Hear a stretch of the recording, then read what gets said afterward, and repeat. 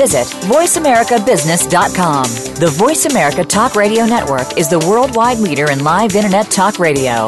Visit voiceamerica.com. The views and ideas expressed on the following program are strictly those of the host or guests and do not necessarily reflect the views and ideas held by the Voice America Talk Radio Network, its staff, and management. Like a chrysalis, we're emerging from the economy of the Industrial Revolution, an economy confined to and limited by the Earth's physical resources, into the economy in mind, in which there are no bounds on human imagination, and the freedom to create is the most precious natural resource.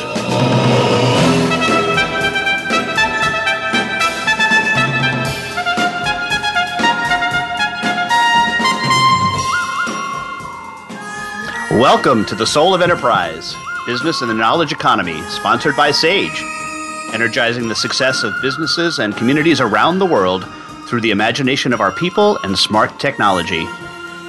I'm Ed Kless with my friend and co-host Ron Baker, and on today's show, we are interviewing John Jantsch from duct tape marketing fame. Well, Ron, I'm really excited to have John on the show today. He is the author of 4 books, Duct Tape Marketing, Duct Tape Selling, The Commitment Engine, and The Referral Engine. And I have to admit, probably the author of the first blog post that I ever read online. Oh, wow. Yes. Welcome to the Soul of Enterprise, John. Hey, thanks for having me. So that goes back a while, Ed. Yes, it sure does. And in fact, I was looking at this, and at the danger of starting sort of in the middle of your topic, you are the author, as far as I can tell, of near 3,500 blog posts. When did you start blogging? Yeah, August of 2003. Holy cow. So was it even called blogging then? No, it actually officially wasn't. It was originally called weblogs.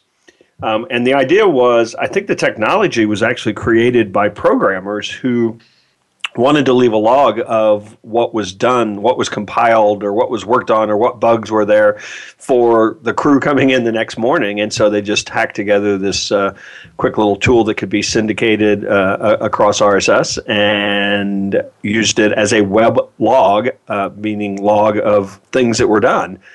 And it got shortened. People saw the usefulness of the technology, I guess, as a communication tool and as a publishing tool, and it eventually got shorted to blog. But my first domain name, actually, the page was called, weblog.php was the blog. That shows you how long ago that was. Wow. So, and again, at the risk of starting sort of in the middle, one of the things that you say in your books is that the blog is really the absolute starting point or the center of your marketing universe. Do you still think that's the case? Well, I don't know if a blog, I mean, we're essentially just talking about technology, but it's what we do with the blog, I guess, or the ability to publish quickly in a way that can be consumed and distributed and shared. So whatever tool we use, happens to be that the blogging technology, WordPress, for example, has really kind of morphed into a full content management system, and that's really what is kind of the soul of a lot of businesses, is the content that they produce that really kind of helps guide people down the journey of buying. Got it. Okay. All right. Now let's back it all up here. And again, welcome to the show. And you have a very interesting definition of marketing, which is simply this: to get someone who has a need to know, like, and trust you. Could you expound on that a little bit? Well, I think that's the idea of building an audience. I mean, I think we have to find people that are out there now. They have all these tools where they can go and do all this research and maybe get to the point where they're going to pull the trigger on a product or a service or an engagement of some type before they actually ever even need to pick up the phone or send us an email. And so I think that the job of marketing now is building that audience, building that community of people who know, like, and trust you before maybe they ever decide that what you have to sell is something that can solve their pressing problem that they've identified today. The second half of that is then, of course, you have to turn know, like, and trust into try, buy, repeat, and refer. And that's really kind of the whole journey that we talk about. Yeah, and you call that the marketing hourglass, not the marketing funnel, right? Yeah, and it obviously borrows from the funnel, but if you think about the hourglass shape, I think the real magic happens after those people kind of squeeze through that tight part of the funnel. But for a lot of people, that's where they just drop out. And the idea behind the hourglass is that that's where you can actually expand your focus on the idea of repeat and refer business. I mean, the greatest source of leads for most businesses is a group of happy customers. Yes, and we'll certainly get into that. I want to talk to you a little bit about your first book, Duct Tape Marketing, because I think there's it's really a good foundation point for all of the other stuff that we hope to talk to you about, including commitment and referral. But let's start with this. How do you define marketing strategy, and how does that differ from what a lot of people think of as tactics or objectives or goals? You have and even mission within an organization. Well, I think that, regardless of how we define it, I think that the organizations that truly grow and build momentum have a very clear idea, crystal clear idea of who makes an ideal customer for them, and that they narrow their focus on those people. And it is, I use the word narrow and the word ideal intentionally in that description, because for a lot of people, I don't know what the business is, but let's say you sell accounting software. Well, anybody who does accounting or needs accounting in their business is your ideal customer. For a lot of people, that's how they define that. And what I want to suggest is that over the years, the tens of thousands of businesses that I have had a glimpse inside of, the ones that really thrive understand that the ideal customer for them is somebody who actually values what they do in a unique way, actually expects to come to pay a premium for what their product or service does because of the experience they get, over and above what the actual product does. And so that first, understanding the behavior of our ideal clients, and then finding a way to develop a marketing strategy that not only allows us to create some sort of difference from everybody else who says they do what we do, but ultimately makes the competition irrelevant, or at least changes the context of how your particular business is seen in the market. And those two things, having a narrowly defined ideal client and finding a way to really change the context of how you're seen in the market to that ideal client. I mean, those two steps, I think, have to be taken, have to be put in place before we ever start talking about, okay, now what channel should we be in to try to generate leads? And one thing I want to pick up on is your TEDx talk from Kansas City, which is fantastic. Yet that talk is mostly about purpose in an organization. Do you think that purpose precedes this idea of marketing strategy? So you really should have the purpose first and then build the marketing strategy, or is it the other way around, or is it just however way it comes out in your organization? Yeah, I think that in a lot of ways, great marketing strategy is sort of manifest from having this purpose. In that talk that you're referencing, I talked about a company that realized that they could solve their problem of finding. It was a janitorial services company, and they had trouble finding employees. I mean, it's not the most glamorous profession, and so what they realized is that that was having a dramatic impact on their business in a negative way, and so that if they could solve that constraint, they could build their business. And so what they did was they decided to invest in their people in such a way, and in helping their people achieve dreams and maybe get out of the ability to do janitorial work, that they were actually going to then be able to attract people who were there because they wanted to, who were there because they saw this as such a different company. And that, of course, went out to their customers experienced and felt that because of the day-to-day people that they ended up working with. So I think that can be a tremendous marketing strategy, but I think a lot of times internal culture can in some ways just be the driver of whatever strategy you develop. There's no question that you can develop marketing strategies that are very powerful in terms of making or helping you dominate your market, but I think there's no question that things like culture and the organization and what's true of the organization, what purpose is true of the organization, is really always going to come out no matter what. And then shifting to this idea of then marketing strategy, and I think you probably have seen what I've seen, is that all too often people substitute marketing tactics, or I should say, a group of marketing tactics for a strategy.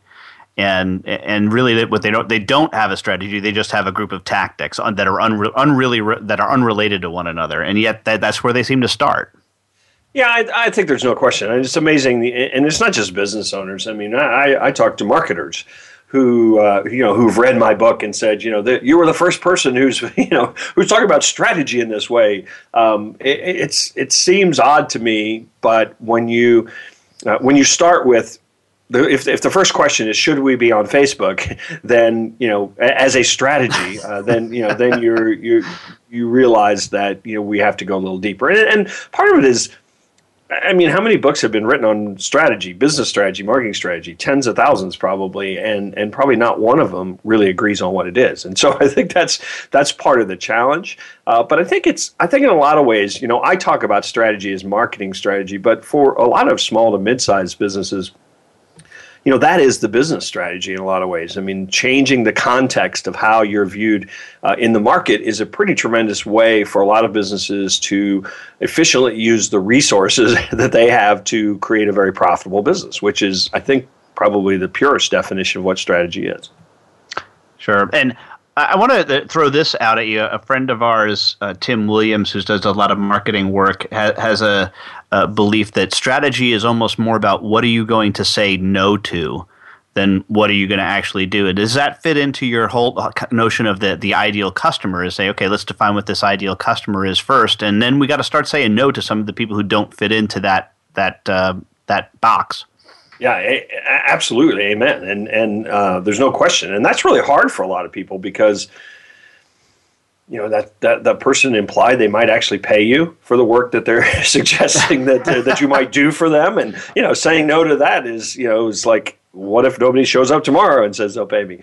So that's hard for a lot of businesses. But that is how you get out of the discussion about price, or at least the discussion about price being the first question, is that you get known for serving a certain market in a certain way, and people who want that way or want that experience start coming to you and seeking you out and saying, how can you help me, rather than give me a deal. And so that's certainly true of that idea of choosing your ideal client. But think about, we started the show off talking about 2003.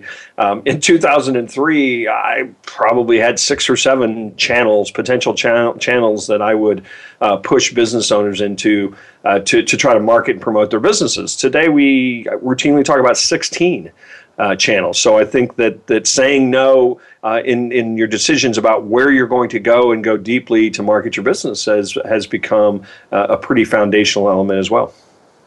Great. Well, we are up against our first break, John, so I want to thank you for appearing on the show, and we're going to hold you over here and have Ron get into the conversation. I've been dominating it so far, but first we want to remind you that you can get a hold of us at asktsoe@verisage.com, so feel free to send us an email, and we'd love for you to visit our website at thesoulofenterprise.com, which is where we post all of our show notes and previews, and I'll be sure to post the John Jantsch TEDxKC talk that we referred to in this first segment on that. But right now, we want to hear from our sponsor, Leading Results.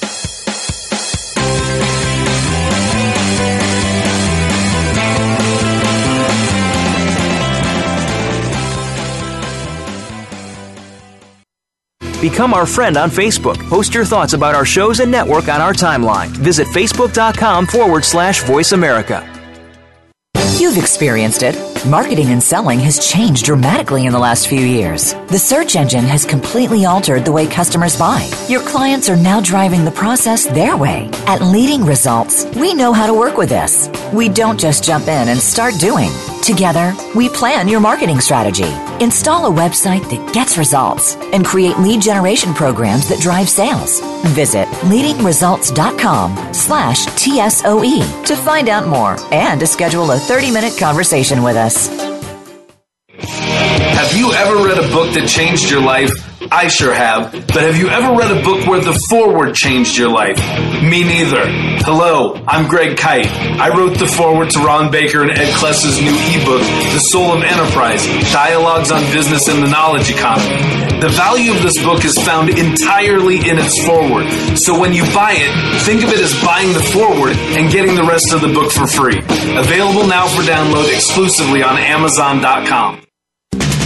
We're always talking business. Talk to an expert. Call now toll free 866-472-5790. That's 866-472-5790. Voice America Business Network.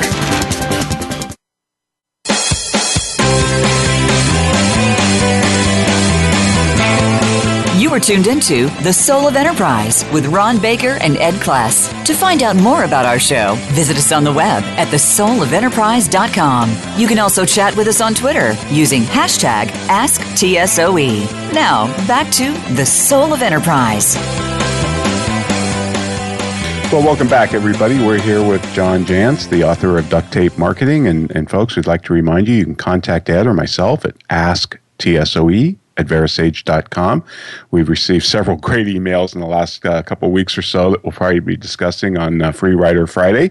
And I'd like to remind you also to check out our show notes at thesoulofenterprise.com. John, I wanted to get your reaction. You know, I've come to appreciate the role of marketing in all businesses over the many years, especially as the result of studying Peter Drucker. And I wanted to read a line by him, a couple lines by him actually, and just get your reaction to it. Drucker said, because its purpose is to create a customer, the business enterprise has two, and only these two functions, marketing and innovation. Marketing and innovation produce results. Everything else is nothing but costs. Do you agree with that? Is it all about marketing and innovation? Absolutely. Every business is a marketing business, as far as I'm concerned. And you know what's ironic?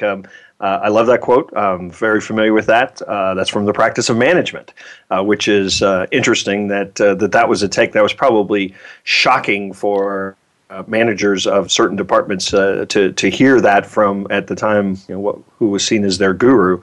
But I absolutely believe that is so true of businesses. And you know, that book was what, 1956 or something like that, and right. I think it's as relevant today as it was then. It's amazing how he had such an external focus on the business, even for as much work as he did inside companies, that he realized it was all about, you know, creating results outside of the organization, his so-called marketing concept. And I too just absolutely love that. Well, and just that focus on innovation, too, which I think is something that marketing doesn't often deliver, but certainly can. And I also wanted to, John, get your reaction to this, and I'm sure you're very familiar with this, too. And Ed and I have actually shared this with some audiences and have learned that it's quite controversial, but I think if you think about it, it makes absolute sense. Drucker said, if marketing were done perfect, selling would be unnecessary. Marketing and selling are not complementary and might be even adversarial.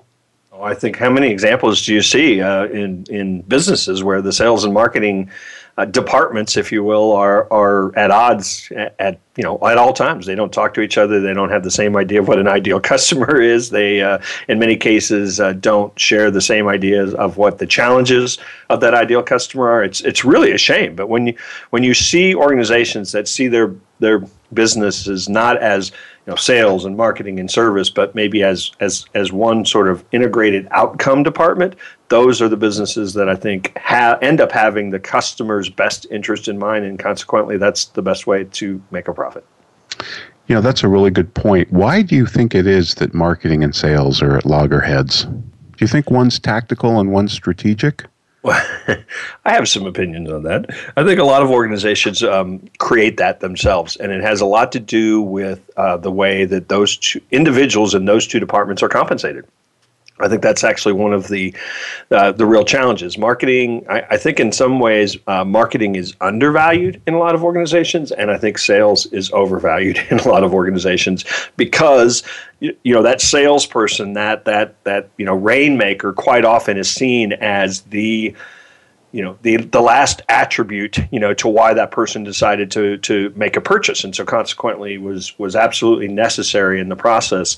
But I think you're finding a lot of organizations today that are actually saying, what if our engineers, were part of marketing, and what if our salespeople were part of the marketing team, and what if we actually had all of these folks selling together so that they could help understand, the complex sale today, the number of stakeholders that are involved in every deal that goes on today. That to me has to be done as a collaborative kind of team sport.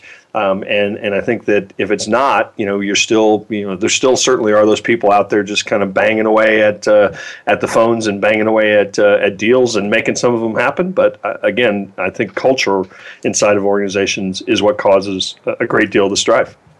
Right. I think that's a really good point about the incentives of how people are compensated too. And, we do a lot of pricing work, and, salespeople are slowly but surely losing their pricing authority because, of course, they're paid to make a sale. And the quickest way to make a sale is to cut the price. Yeah, absolutely. There's a great book that I read recently from Tim Sanders called Deal Storming. Are you familiar with that at all? You should have Tim on the show. Okay. I think he's brilliant. Excellent. His first book I read by him was called Love is the Killer App. And he had just come out of his days at Yahoo.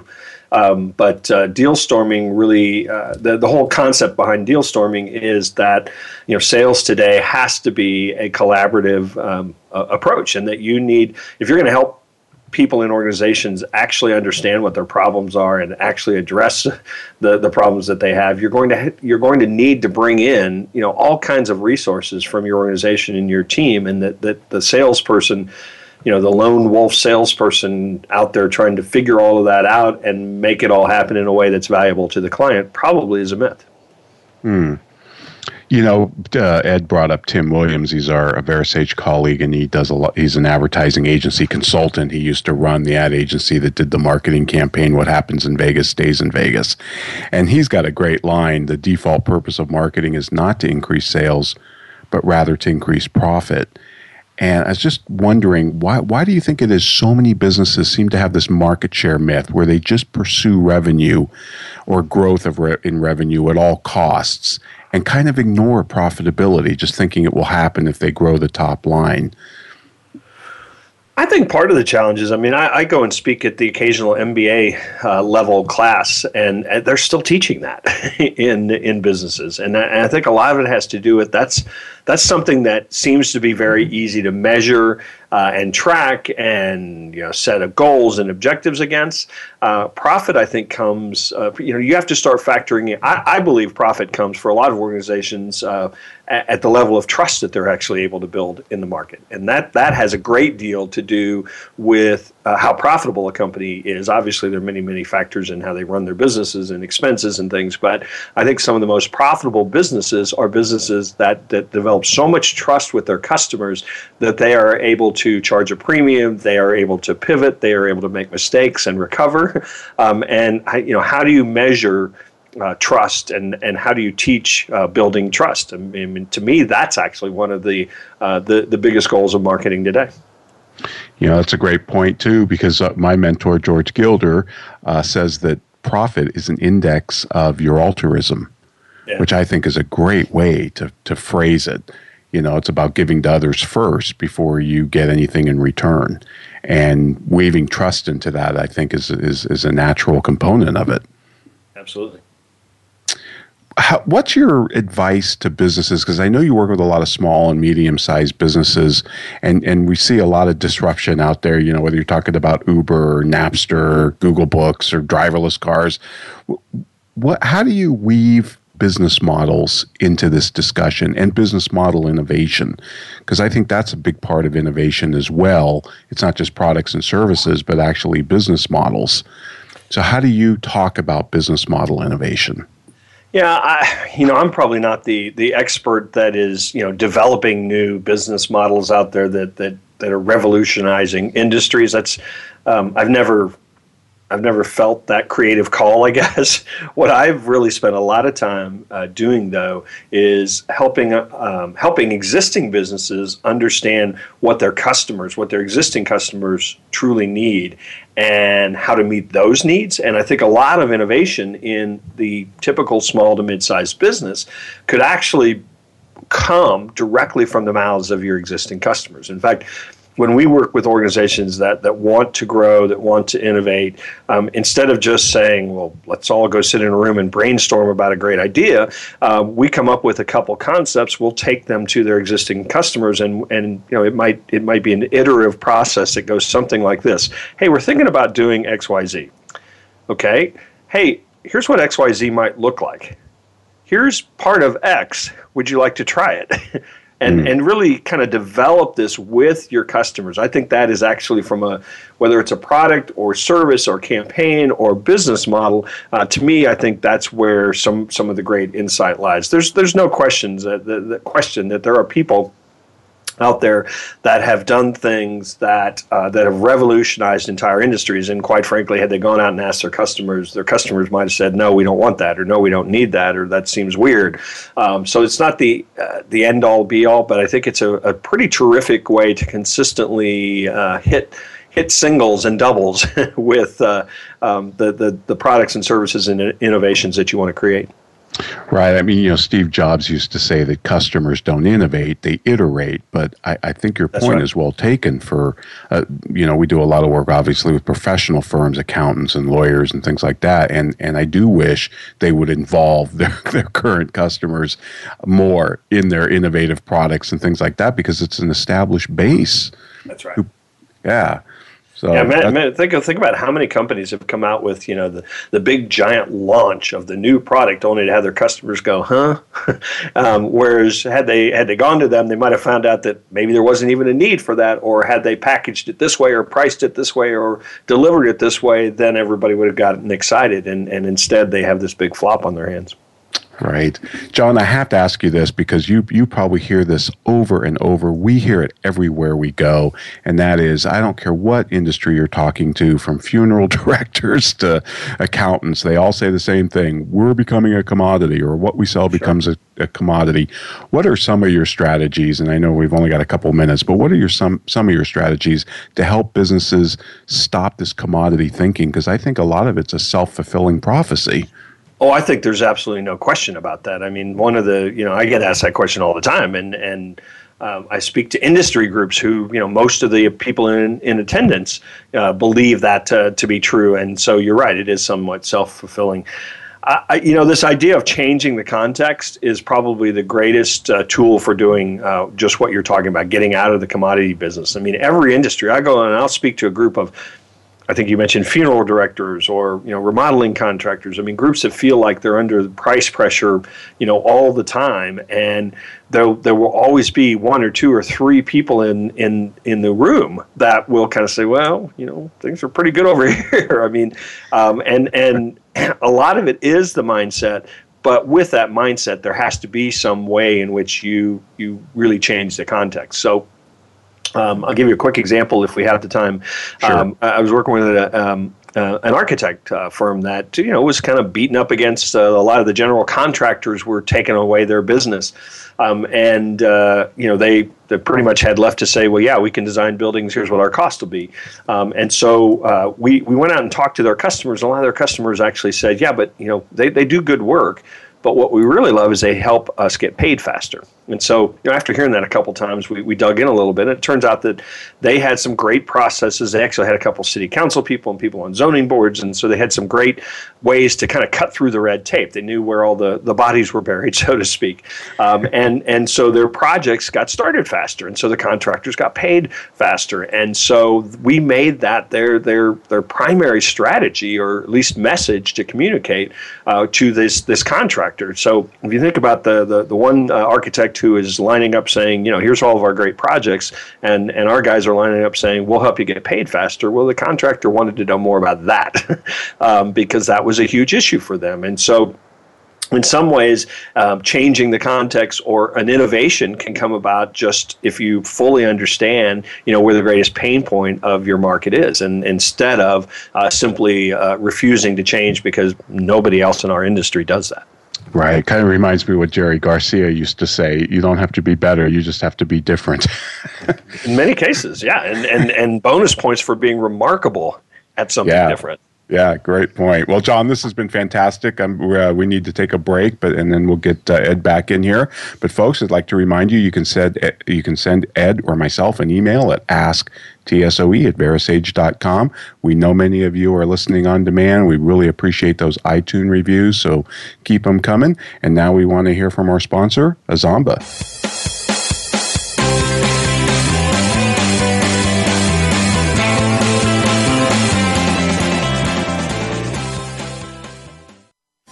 We're making it easier to listen to the Voice America Talk Radio Network live wherever you go on iPhone, BlackBerry, or Android. Download it from the Apple iTunes App Store, BlackBerry App World, or Android Market. We believe great companies can become even greater by challenging the status quo within their companies. The latest challenge to your status quo? The way people buy has changed. Buyers now control the majority of the front end of the sales process. Sellers must learn to facilitate a buying process, not conduct a sales process. Social buying signals are an opportunity for sales. Learn more. Go to quantacrm.com/ABC to request a copy of the white paper, Always Be Closing, a guide to the new art of social selling. Have you ever read a book that changed your life? I sure have. But have you ever read a book where the foreword changed your life? Me neither. Hello, I'm Greg Kite. I wrote the foreword to Ron Baker and Ed Kless's new ebook, The Soul of Enterprise, Dialogues on Business and the Knowledge Economy. The value of this book is found entirely in its foreword. So when you buy it, think of it as buying the foreword and getting the rest of the book for free. Available now for download exclusively on Amazon.com. The business community's first choice in Internet Talk Radio. Voice America Business Network.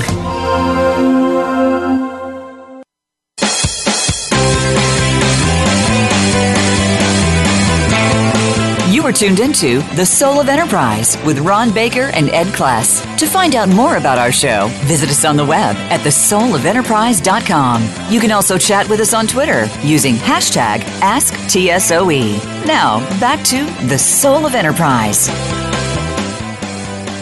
Well, welcome back, everyone, and we're talking with John Jantsch, the author of Duct Tape Marketing, Duct Tape Selling, the Commitment Engine, and the Referral Engine. And I'm going to get to the Referral Engine in just a second, John, but I had a couple things I just wanted to mention in your conversation with Ron.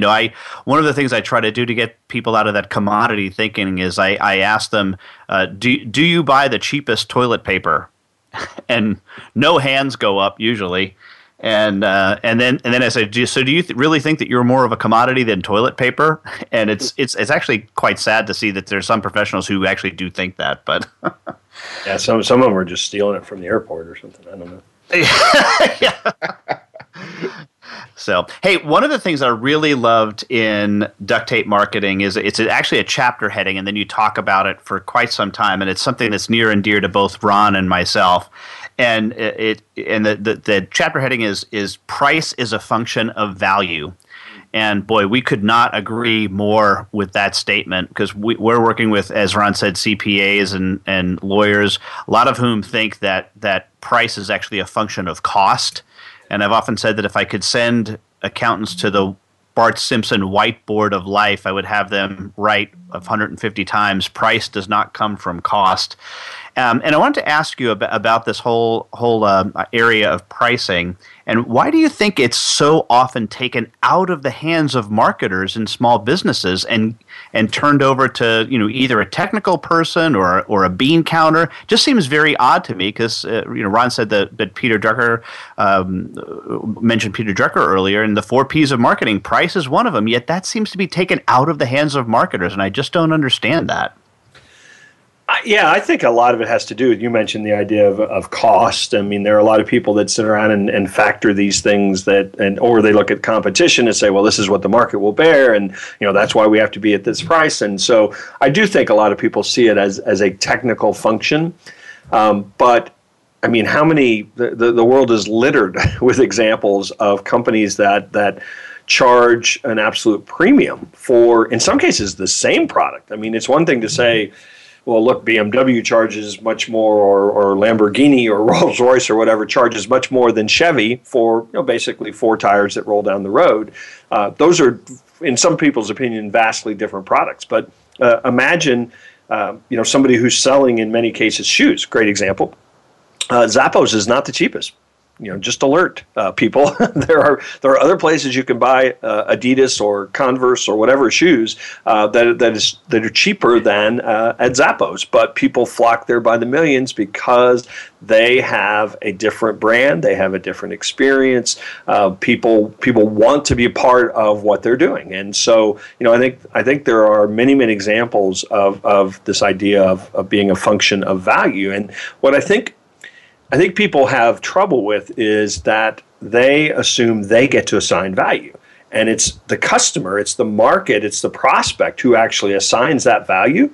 There are lots of people that would, for this $3 cup of coffee, or I guess it's probably $5 cup of coffee in some places now, wouldn't begin to even think about paying that much for coffee. And there's a lot of people that's they wouldn't dream of drinking any coffee but that. And so they have assigned a much higher value to the experience they get of drinking the pour-over Yirgacheffe coffee at the local coffee shop. Well, and what I want to throw in there is actually the big margin products at the coffee shops are tea. Because that's the one that I can never figure out. Man, I can make it at home for 2 cents a cup, but you want $2 for a cup of tea? Holy cow! Anyway, let's move on to some of your other work, and you have a great chapter in one of your books on the perfect referral. And Ron and I are big fans of referral based marketing. Talk a little bit about the perfect referral. Well, I have to admit, I wrote that book in 2009, and I can't remember what I was referencing. Oh, okay, no problem. I'm being completely honest. Except I think that in that particular case, I was talking about a referral that has been properly educated. And is that? Do you remember? That's absolutely correct. Yes, okay. Really doing a great job to educate the referral on what it is you're looking for. Yeah. Yeah, there's so many companies out there that want referrals, maybe even get referrals, and typically in some cases they're good referrals, and maybe 50% of the instances they're not good referrals, they're not a fit at all, and in some ways that's sort of awkward, right? Your best customer tells you, oh, you ought to talk to these guys, and they call you up, and now you've got to say, oof, we don't do that, or you're too small, or you're too big, or whatever it is. And so, one of the ways that companies, I think, really get the best, not only get more referrals, but get the highest quality referrals is they do, first off, they know who makes an ideal referral for them, but then they educate their champions. Every company's typically has customers or partners out there that really love what they do, that really want to see them succeed, that are motivated to talk about them. And so I think it's important to spend the time to teach those people how to even explain what it is that you do, or why it is that you charge a premium for what it is that you do. So I think that's part of that idea of getting the perfect referral. And I think you can take that even a couple steps farther. Teach them what you're going to do with that referral. And bring those great customers, those referral champions together, so that they can learn more and more about what you do, and they can appreciate kind of the community that you've built around what you do. I think even going as far as building a platform for your strategic partners, so that you can do more than just trade leads or send ideas to each other, but you can actually collaborate in the process of building each other's businesses.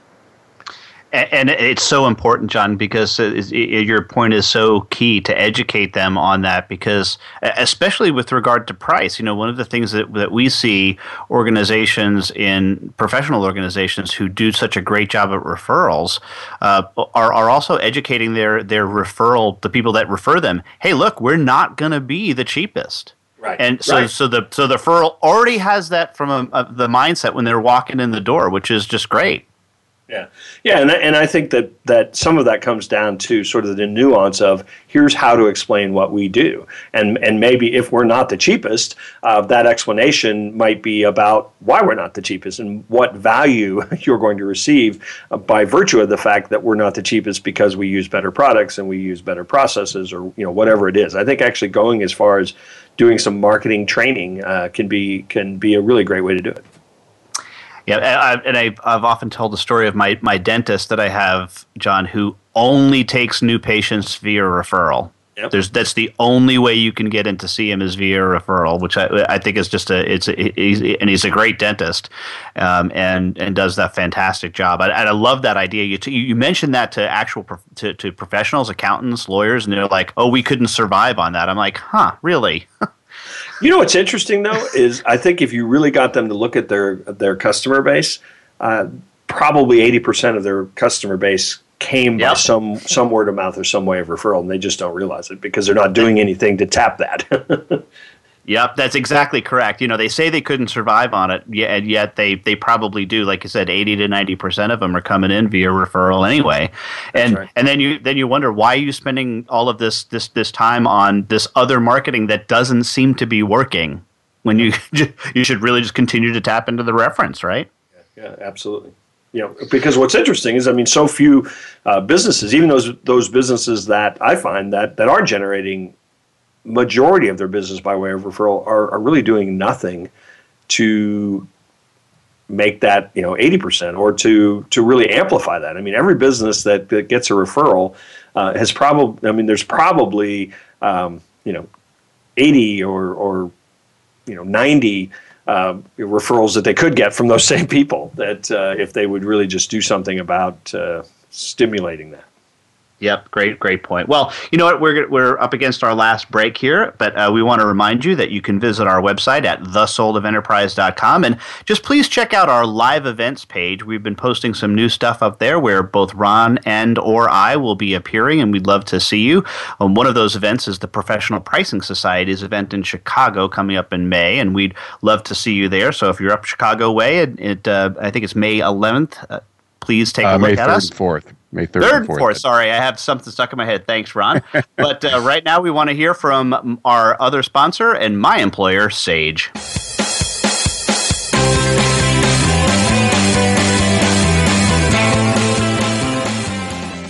Follow us on Twitter at VoiceAmericaTRN. Get the lowdown on guests, new shows, and your favorites. That's VoiceAmericaTRN.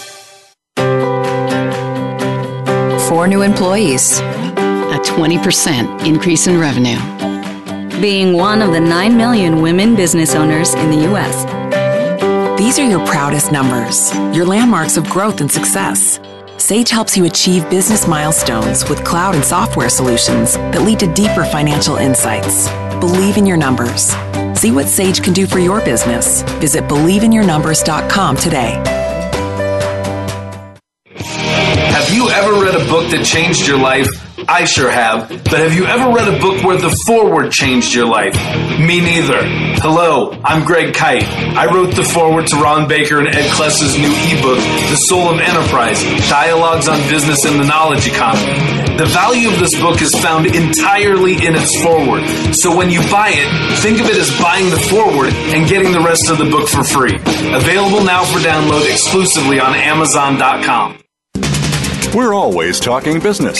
Talk to an expert. Call now, toll free, 866-472-5790. That's 866-472-5790. Voice America Business Network.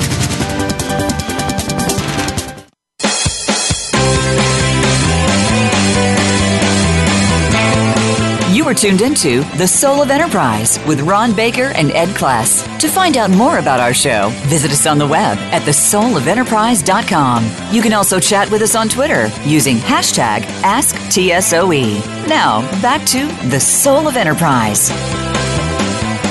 And here we are on The Soul of Enterprise, and we have John Jantsch. We've got one more segment with him. We want to thank John for being on the show.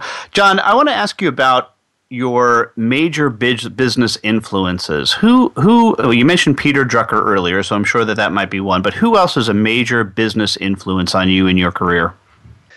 Yeah, no question, Peter Drucker. Michael Gerber actually had a pretty profound impact. Really is written one book that is kind of goes up there on a lot of people's shelves, entrepreneur shelves, written in the early 80s, called The E-Myth, and later retitled The E-Myth Revisited. He was the first person, I think, that really kind of hit the nail on the head with this idea of small businesses and systems thinking for small businesses, and that really influenced a great deal of duct tape marketing and the work that I've done. So no question there. And I think, like a lot of marketers, Seth Godin has always been a great influence, and fortunately turned into a great friend as well. Oh, wow, that's great. So how about a non-business hero or influence of yours? Well, there's a really obscure reference I'm trying to think now, if this is non-business or not, because he's certainly an architect, pretty famous architect. His name's Christopher Alexander, and he wrote a series of books that were geared towards architects. The pattern language, the organ experiment, but I find that first off, he's a beautiful writer, and the way he writes about communities and my favorite book is called The Timeless Way of Building, and he talks about the way communities interact and the way that cities and communities and towns need to be built, I think, is about as applicable to business as anything that I've ever written, ever read. And I constantly cite that series of books that were probably from the 70s, I think. John, this is Ron again, and I don't want to beat a dead horse, but all this stuff is so interdependent that thinking about the whole decommoditization of things and getting over that self-fulfilling prophecy, one of the things that actuaries have taught me is if what you sell entails any amount of risk, then by definition, it's not a commodity. And I'm just wondering, how do you advise companies to deal with risk, either the risk their customers face in buying their product or using their product or service, or just in dealing with that business? How do I know I picked the right business? That old slogan, nobody ever got fired for buying IBM. How do you deal with risk? Or how do you advise businesses deal with risk? Well, I think there's a couple things. I think that if that exists inside of your business inherently, I think one of the things that you have to do is address it, acknowledge it, build the right expectation, and then educate around it. For example, I don't know if this is going to meet your example, but what popped to mind is a remodeling contractor that I worked with years ago, and what they found was that they were not the cheapest. They were by far and away they were much more expensive, and so we were really trying to get at what it is that people really appreciated. Why'd they pay them a premium? And some of it became reputation and trust, and their neighbor had used them, and so sometimes they got the business for that reason. But we also discovered that the way they went about doing the remodeling process was much different. They communicated along the way. They said when things were going to be bad. They said when things were going to be good. Because inherently, if you've ever remodeled a home, you get those plans and you pick out the tile and everybody's happy. And then drywall sanding happens, somewhere in there, and it's miserable. And there's nothing they can do about it. It does, there's no way to do that well or to do that, without making a mess. And so we actually used to communicate the remodeling curve, we called it, and talked about when you're going to be happy, when you're going to be sad, and we just really found that focus on communicating the risk, so to speak, was something that nobody else was addressing and doing, and that really allowed them to stand out. That's excellent, because customers are going to think about it, and you might as well be at that conversation. Yeah, and I think it really showed, in their case, it showed that they had a much more professional process. They knew, they talked about every single step along the way, and so it really built the right, I think, proper expectation. Even for those people that weren't looking to for a cheaper deal, it actually minimized the instances when they might have somebody that wasn't happy. If they got when they became unhappy, they were able to go, remember we told you were going to be here. And along those same lines with risk management, and I guess this is more for service businesses than product, but why don't we see more guarantees from companies like along the lines of Zappos or even FedEx, absolutely positively overnight or you don't pay? It just seems like so many companies don't stand behind what they sell from a service standpoint. Yeah, I think some of that is fear themselves. I'm not 100% sure it's based in. Well, certainly in some cases they're unsure whether or not they actually do deliver what they promise. So that may be part of it. But I think there's this inherent fear that gosh, everybody will rip us off. And a couple of the cases that you cited, I think that guarantee has been fundamental to them being the market leader. And so obviously, if you're going to make that kind of guarantee, one of the things I love about it, it's kind of like burning the boats. When you go attack the new island and there's no way to escape now. It's like if we're going to make that guarantee, then we sure as heck better perform, or we're all going to be out of this. Great point. And what's your advice for companies that do RFPs? Well, stop it. You don't have to say anymore, John. That's beautiful. But particularly, your dentist that takes by referral. Imagine you're sending that dentist an RFP saying we're considering you as our dentist. I mean, the companies that are really left in many cases to respond to RFPs are certainly they're immediately in many cases joining the race to the bottom. Right. We had Rory Sutherland on our show last year, and he's from Ogilvy and Mather in the UK. He's vice chairman. And he believes that ad agencies need to become behavioral economists, understand how humans make decisions, not just how advertising and marketing works, but how humans decide. And he thinks if they don't become behavioral economists, they're going to become irrelevant. Have you kind of jumped into the whole behavioral economics and nudge and choice architecture and all of that? How has it influenced your work and thinking? Yeah, I mean, I don't know that I would ever claim that that we do anything that academic sounding, but there's no question that the basis of really everything that I've done is about understanding what the customer wants, what they don't have, what they fear. And I think a lot of, if you're talking about agencies, I think a lot of agencies are actually, I have a good friend that works in an agency in Kansas City, and they have an anthropologist, right, as part of the team. I mean, and so I think people understand that this idea of, how we influence behavior or how we understand behavior is not as simple as, running a focus group. No, great point. Crispin Porter, it's a pretty respected advertising agency, I believe, out of Miami. They don't call their folks account executives. They're called cultural anthropologists. Yeah, right. Because they really do try and change the culture. And some of their campaigns have done that. Yeah. What companies do you admire from a marketing perspective? Who do you believe gets it right? Oh, that's a great question, and I don't have a great answer. So I'm stalling for a while, which is kind of hard to do on radio, isn't it? You can't see me juggling. Usually the one that comes top to mind is, Apple. Well, yeah, so obviously, but I didn't want to, I was trying to stay away that from was too easy. The cliche. It's too on the nose, yeah. Yeah, so, I don't have any great...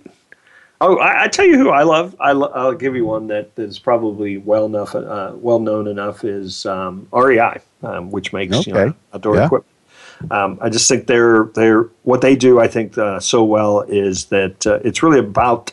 I mean, obviously they sell a lot of product, but it's also about the outdoor community and the outdoor life and preserving that. And I guess maybe I have a special interest there, but I would say Patagonia, does a great job with that as well. In that same category. I mean, they spend as much time sending me stuff to talk about, how to extend the life of my clothes and how to recycle my clothes that I buy from them than they do, trying to sell me new stuff. Right. I think both those organizations are really good examples of clear purpose. Yeah. How about from the past? How about from history? Any admirers or heroes in marketing from the past?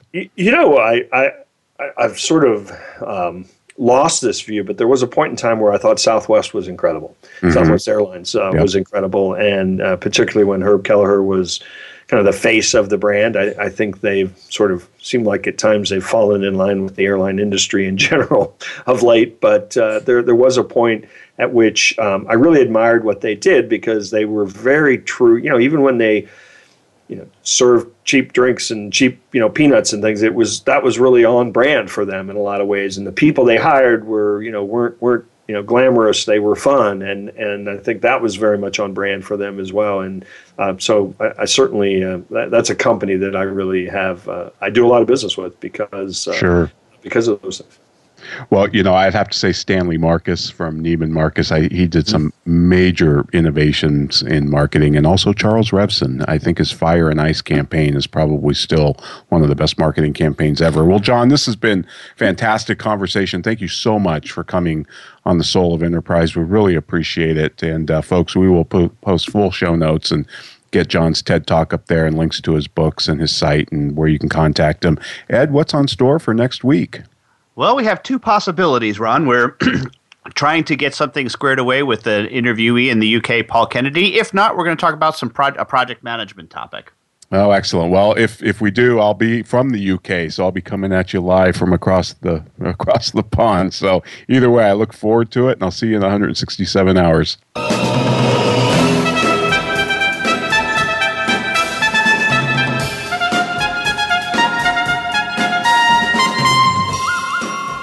This has been The Soul of Enterprise, Business in the Knowledge Economy, sponsored by Sage, energizing the success of businesses and communities around the world through the imagination of our people and smart technology.